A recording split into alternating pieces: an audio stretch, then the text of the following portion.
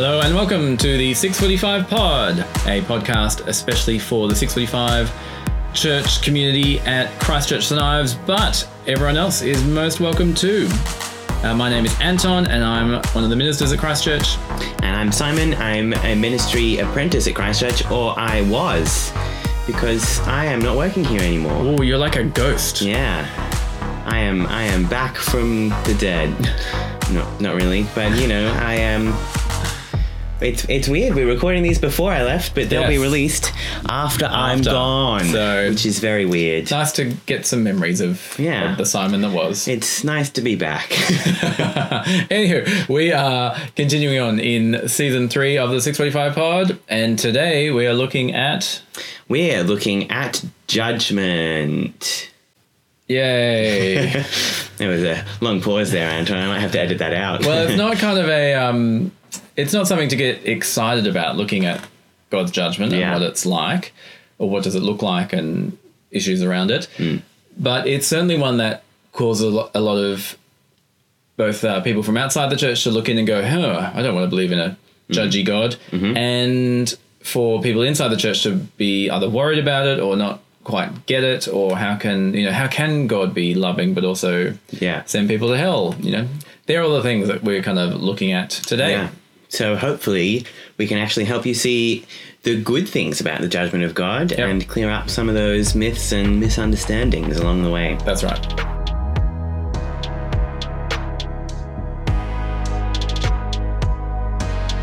All right, so today, as we said, we're looking at the judgment of God. What does judgment look like? And it's interesting, in the last little bit, as a society, we have become much more judgy. So it used to be the big comment of Christians was, the one Bible verse that non-Christians knew was, don't judge lest ye be judged kind of thing. Yeah. And yet we're really judgy as a society at the moment. Yeah, we've really kind of pushed into a space of like a collective moral framework. So kind of, the collective will allow us kind of judge what is right and wrong, and will judge and condemn you for doing what they don't believe is the right thing. And so actually judgment is now a real big part of our culture. If you think about something like cancel culture or that sort of thing, there's a big part of our culture that's now built on others judging other people's moral standards and condemning them or cancelling them for those decisions. Yeah, so if someone's doing something that's against, or says something that's against this progressive, inclusive cultural narrative, then they get slammed on Twitter or on social media or in in other places, and so our society is moving towards ironically a less accepting, a less tolerant mode of being. Now, of course, there are some good things about that. So in light of, say, what the Me Too movement has brought, it's right and good to call out people who have abused others in the past or currently. But again, but so many things are being called out. Differences of opinion are being called out, and to the point where you can't hold a differing opinion in some elements on sexuality or on race or on things like that we're just really quick to judge as a society. People are being judged for being judgmental. It's just a whole cycle of people think people are judgmental, so then they judge them for being judgmental, so then they're being judgmental. We kind of just so someone's judgmental over that's right. Someone's judgmental over this gee, that person's being really judgmental, let's cancel them. Yes, that's right. The judgment being judgmental. And so when we talk about the judgment of God now, when the side was less like this, like how the judgment didn't fit into the vocabulary, whereas I think we're all a bit surprised that actually no, judgment's a thing now. And so when you hear of a God who judges, we can compare that to how the world judges, or compare him to how the world judges, and we'll see what we find. Yeah, it's interesting that the world, like, we still have an uncomfortableness with the judgment of God. Yeah. And the world certainly does, even though they're big on social justice and condemning things that they believe are wrong. We still have a big problem with the idea of God and God's judgment. Somehow, even though we kind of have this awareness of justice, but there's a big problem with the idea of God being this all-powerful judge over all things. Yeah, and I think it comes down to we don't like certain things being judgy. So governments or institutions, we don't like them to be judgy, but it's okay if the woke community is judgmental. Yeah. That's fine, because that's kind of us. We're people say, oh, if it's in line with what I think, then I'm fine if other people judge along those lines. Yeah. It's so easy when you're the one making the judgment, not being judged. The judgment of God is a bit scary, because actually you also become under the judgment of God. It's very easy to condemn someone else's actions. It's very hard to admit your own faults. And so we're just playing into that problem as a society now of others can judge others, but actually, do we judge ourselves? Yeah, well, I think no one likes to be judged. Yeah. Even though we so readily judge other people. Yeah. To be on the receiving end is awful. Sometimes it's deserved, and that's fair enough, but other times it's not, and that's really, really hard. So how would we maybe define God's judgment as something that's different from other judgment? You know, we talked about judging others or being judgmental, or we can, like, all of those things. You know, being judgmental's seen as quite a negative thing. So how do we separate that out from what is God's judgment, and how is it distinct from worldly judgment? Yeah, such a great question. We need to look at the character of God. So we hate it when other people judge us, particularly when we think they've got it wrong. Whereas if God is all-knowing, as in if he knows everything, so he sees everything, nothing is hidden from his view. Yeah, which you get from like Psalm 139. Yep. And if he is completely good and morally right and completely just. Yeah. If he's those two things, so if he sees everything, knows everything, and he's completely just in all his actions, then what makes God different to us is he is in the right place to judge and holds the right standards to judge.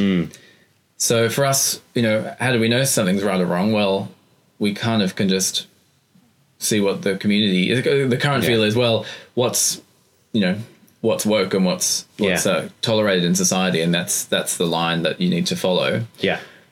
Whereas if God has transcendent standards, because he made the world and set it up, and he knows the fabric of justice that he's woven into our world, and if he sees everything, so nothing escapes his view, then he is the right person to be in the judgment seat.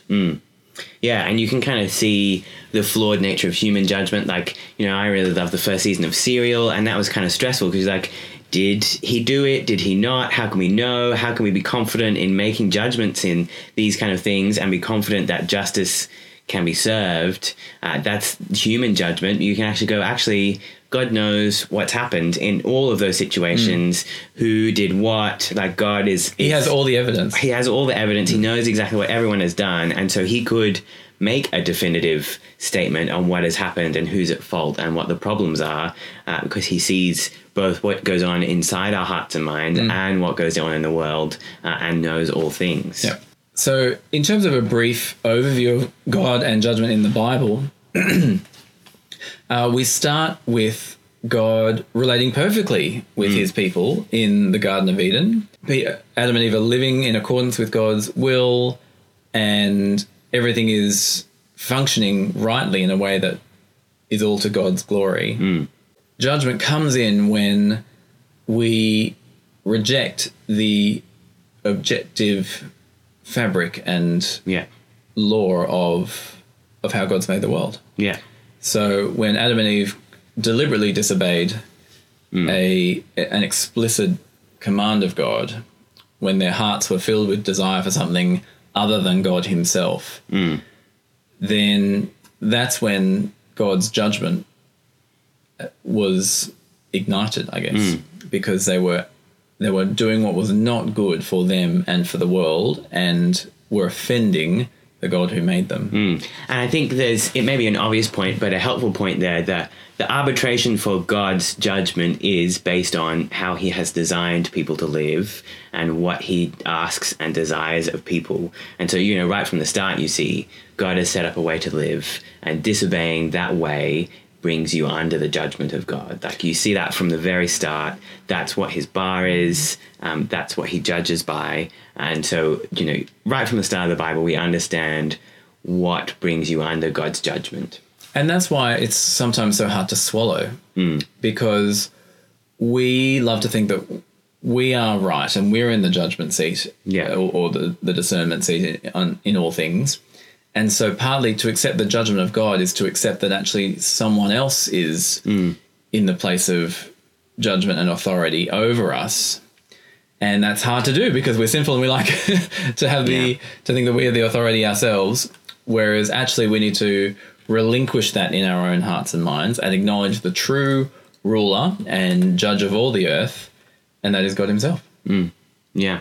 So you see right there at the start of the Bible, it's set up that humans disobey God. They don't do what God has asked and designed them to do, and so they come under God's judgment. And that then kind of continues. That judgment of God from that time is then set up, and it kind of continues throughout history and throughout the Bible, which you can see in Anton. Oh, in terms of Romans, which you can see in the Bible. Oh, in Romans 1. In terms of God, God's people, rejecting God, his way of working out. And so in 1:24 it says, therefore God gave them over to the sinful desires of their hearts.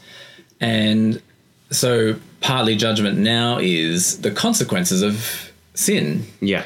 So if I lie to lots of people, I shouldn't be surprised when people don't trust me. Or but then there's that natural consequence of sin. There's also the broader consequence of the creation being affected now. Yeah. So with the world being cursed in Genesis 3, and then we see it also in Romans 8, whereas the creation was subjected to frustration. Yeah. That's also that's part of the judgment of God going, well, if you're a people who are rejecting my will, then I'll give you a world which is fit and proper for a rebellious people. And so that's why illness and death and natural disasters are part of the judgment of God, not part of, they're part of the general judgment of God now, as opposed, it's not like, oh, I've sinned in this area, therefore a hailstorm's going to come and hit my it doesn't car. work like kind of a karma sort of way, Yep.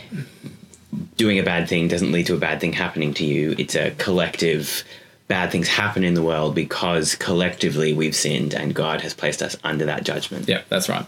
And so that's kind of, we're in one sense under the judgment of God now, but there is a greater judgment to come. So Hebrews 9:27 says, humans are destined to die once, and then after that to face judgment. Yeah. So there's a second judgment to come. So that's one kind of judgment that we see in the Bible. We see this collective, generalized judgment of God for sinfulness. But actually, there's another kind of judgment that we kind of see throughout the Bible, which I guess is first introduced through the law. When God introduces the law, we kind of see an understanding of just how wrong humans are and how sinful we are, and so how deserving we are for God's specific judgment, I guess, for our sinful nature. So as we've seen in the Apostles' Creed series, Jesus is the one who will come again to judge the living and the dead. So that's when our personal righteousness before God will be determined. And what that means is, from what we see in the Bible, we all fall short of the glory of God. We all deserve the wrath of God because of how we've rejected his will for our lives and not loved and failed to love other people as we should. And so as much as we don't like the idea of being judged and, oh, that person's such a good person, how could they be judged? Or, oh, mum's done so much to me, how could she be judged?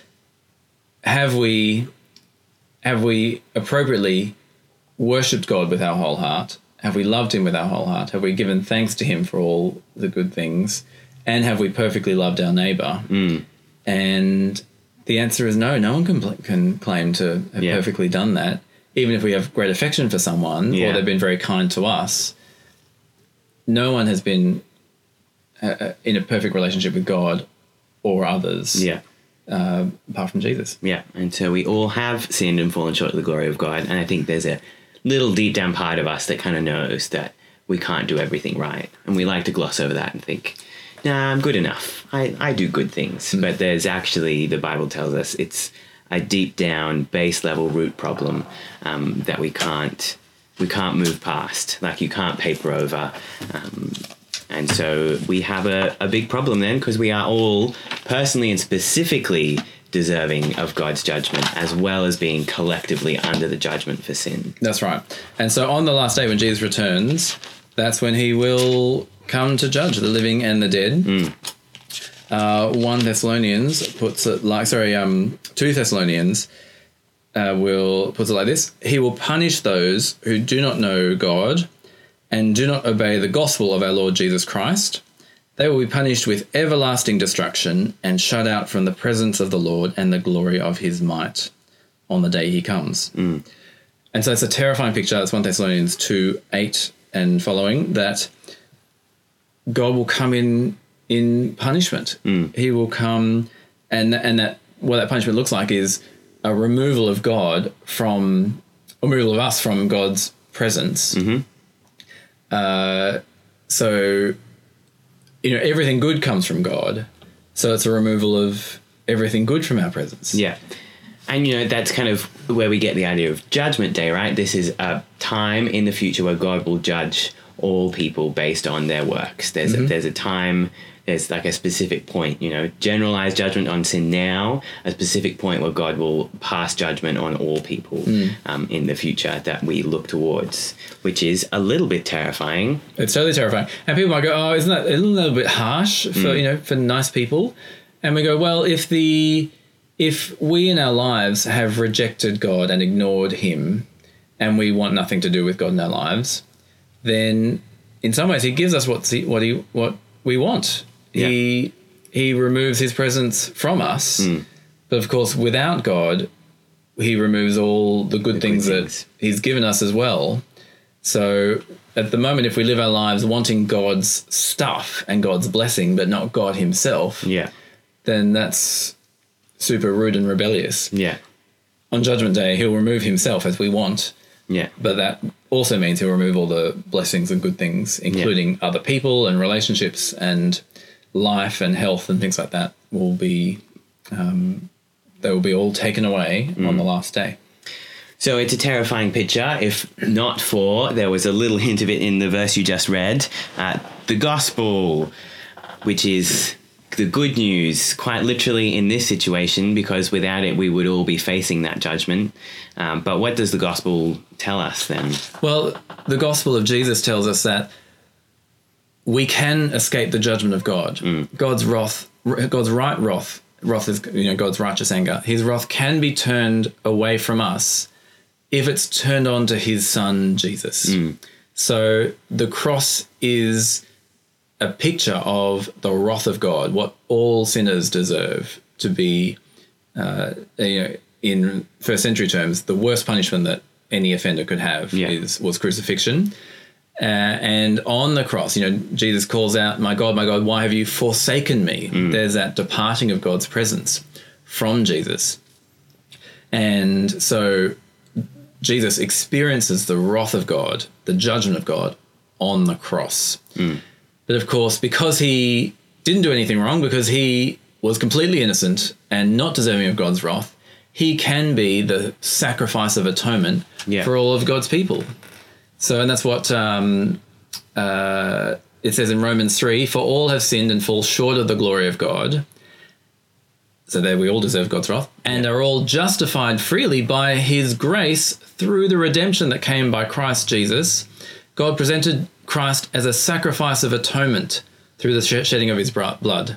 Or another translation will say God presented Jesus as a propitiation. That word means a turning aside of God's wrath. Yeah. So the wrath, takes a left turn rather than coming on us, is pushed away but pushed on to Jesus. Yeah. So Jesus fully experiences God's wrath. God's wrath is satisfied in him. The debt has been paid. And so all we are left with is God's grace and the opportunity for God's forgiveness and being able to escape the wrath of God and instead enjoy the eternal life which only Jesus deserved. Yeah. So that is really the beauty of the gospel. You can kind of see there so starkly when you think about the judgment of God, the judgment that we all deserve that we don't get because of Jesus, because he faced that judgment.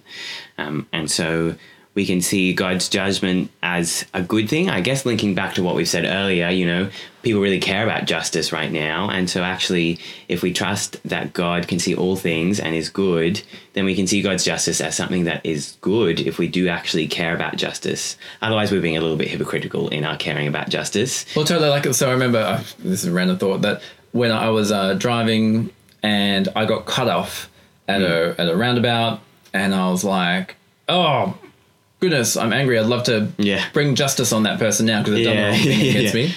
But then I went, actually, no, I can trust in the judgment of God because God saw that and he will bring that to account. Yeah. Or that's a really, flippant example. Yeah. We can go any great atrocity that's been done to us or to others that we really feel passionate about. Sure, let's see if we can bring justice, bring people to justice in this world. Yeah.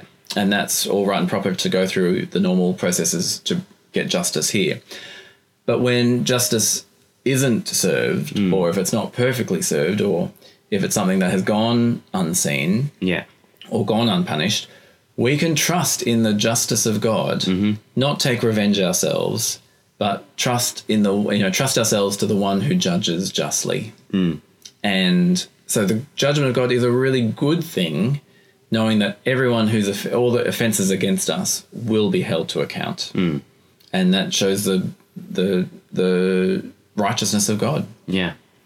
And that we can trust in Jesus, because in Jesus we have both God being still perfectly just and judging sin, but being able to be merciful because he's put that judgment on Jesus. And so we can then escape that judgment. Yeah. And that's why we reach out and tell people about Jesus, because it is only through Jesus that we can escape the judgment to come and obviously experience the glory of knowing God and his forgiveness. But the wrath of God is coming on the world when Jesus returns.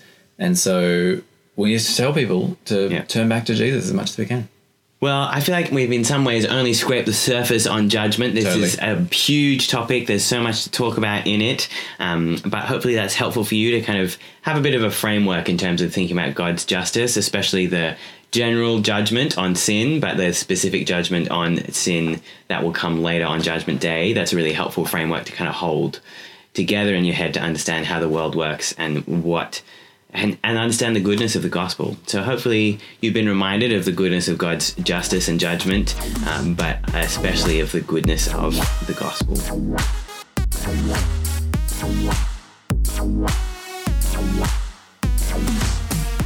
Right, speaking of judging others, we are actually, no one can judge anyone right now because our trivia scores are even. We are 4 each, which is not too bad. We're 6 episodes in, we've got 4 points each. That's not the worst. It's close. Yeah. It's not great. Yeah. But we are in the same place, so neither of us can judge the other for being terrible right now. True, yes. And we'll find out what happens next after this. Great. Okay. So for Blank Space this week, we are heading to the category of people. Okay. You're going to ask me first? Name the servant girl who answered the door for Peter when he came from prison. The serving girl. So I know the story. I just can't think of the name. It's a great story. It is a great story. And she forgets. She's like, oh my goodness, he's at the door. And then forgets. And she doesn't let him in. Yeah. She leaves him out in the cold. Because she's so amazed. But what was her name? Martha. It's not that, but, it's a guess. It's not that. Yeah. Rhoda. Oh, yeah, I wasn't going to get that. Yeah. Okay. Do you want your second question? Yeah, let's just do doubles. Who was ordered by God to go and marry an adulterous wife? Hosea. Yes. Yay! Well done. I got a point. You got a point. Better than average each week. Simon hits the front. Simon on 5. Me on 4 for blank space with 2 questions to come. Which man in Acts is called a man full of God's grace and power? I have no idea. Peter. Stephen. I was going to guess Stephen. Yeah. You did my overthinking. I did overthinking. I was thinking, why would Stephen have lots of power? But maybe to just be... Ooh, another Acts question. We must be in an Acts section of the book. Maybe. Which Pharisee tried to defend the apostles before the Sanhedrin? I have a feeling it's another Stephen, but surely not. Stephen. Gamaliel. Oh, well, that's, Great. What a round. What a round. Anton, that's back-to-back no points for you, I think. No, I got one last week. Oh, you got one last week and that broke you even. That's right. I just assumed you were already ahead because I'm so used to that. No, I've been behind all season. I know, well, I'm back out in front, which is very exciting. Only 2 rounds to go. Yeah, so 2 rounds to go. Very close. I could win my farewell round, which is also your farewell round, but, we'll see what happens. That was Blank Space for another week.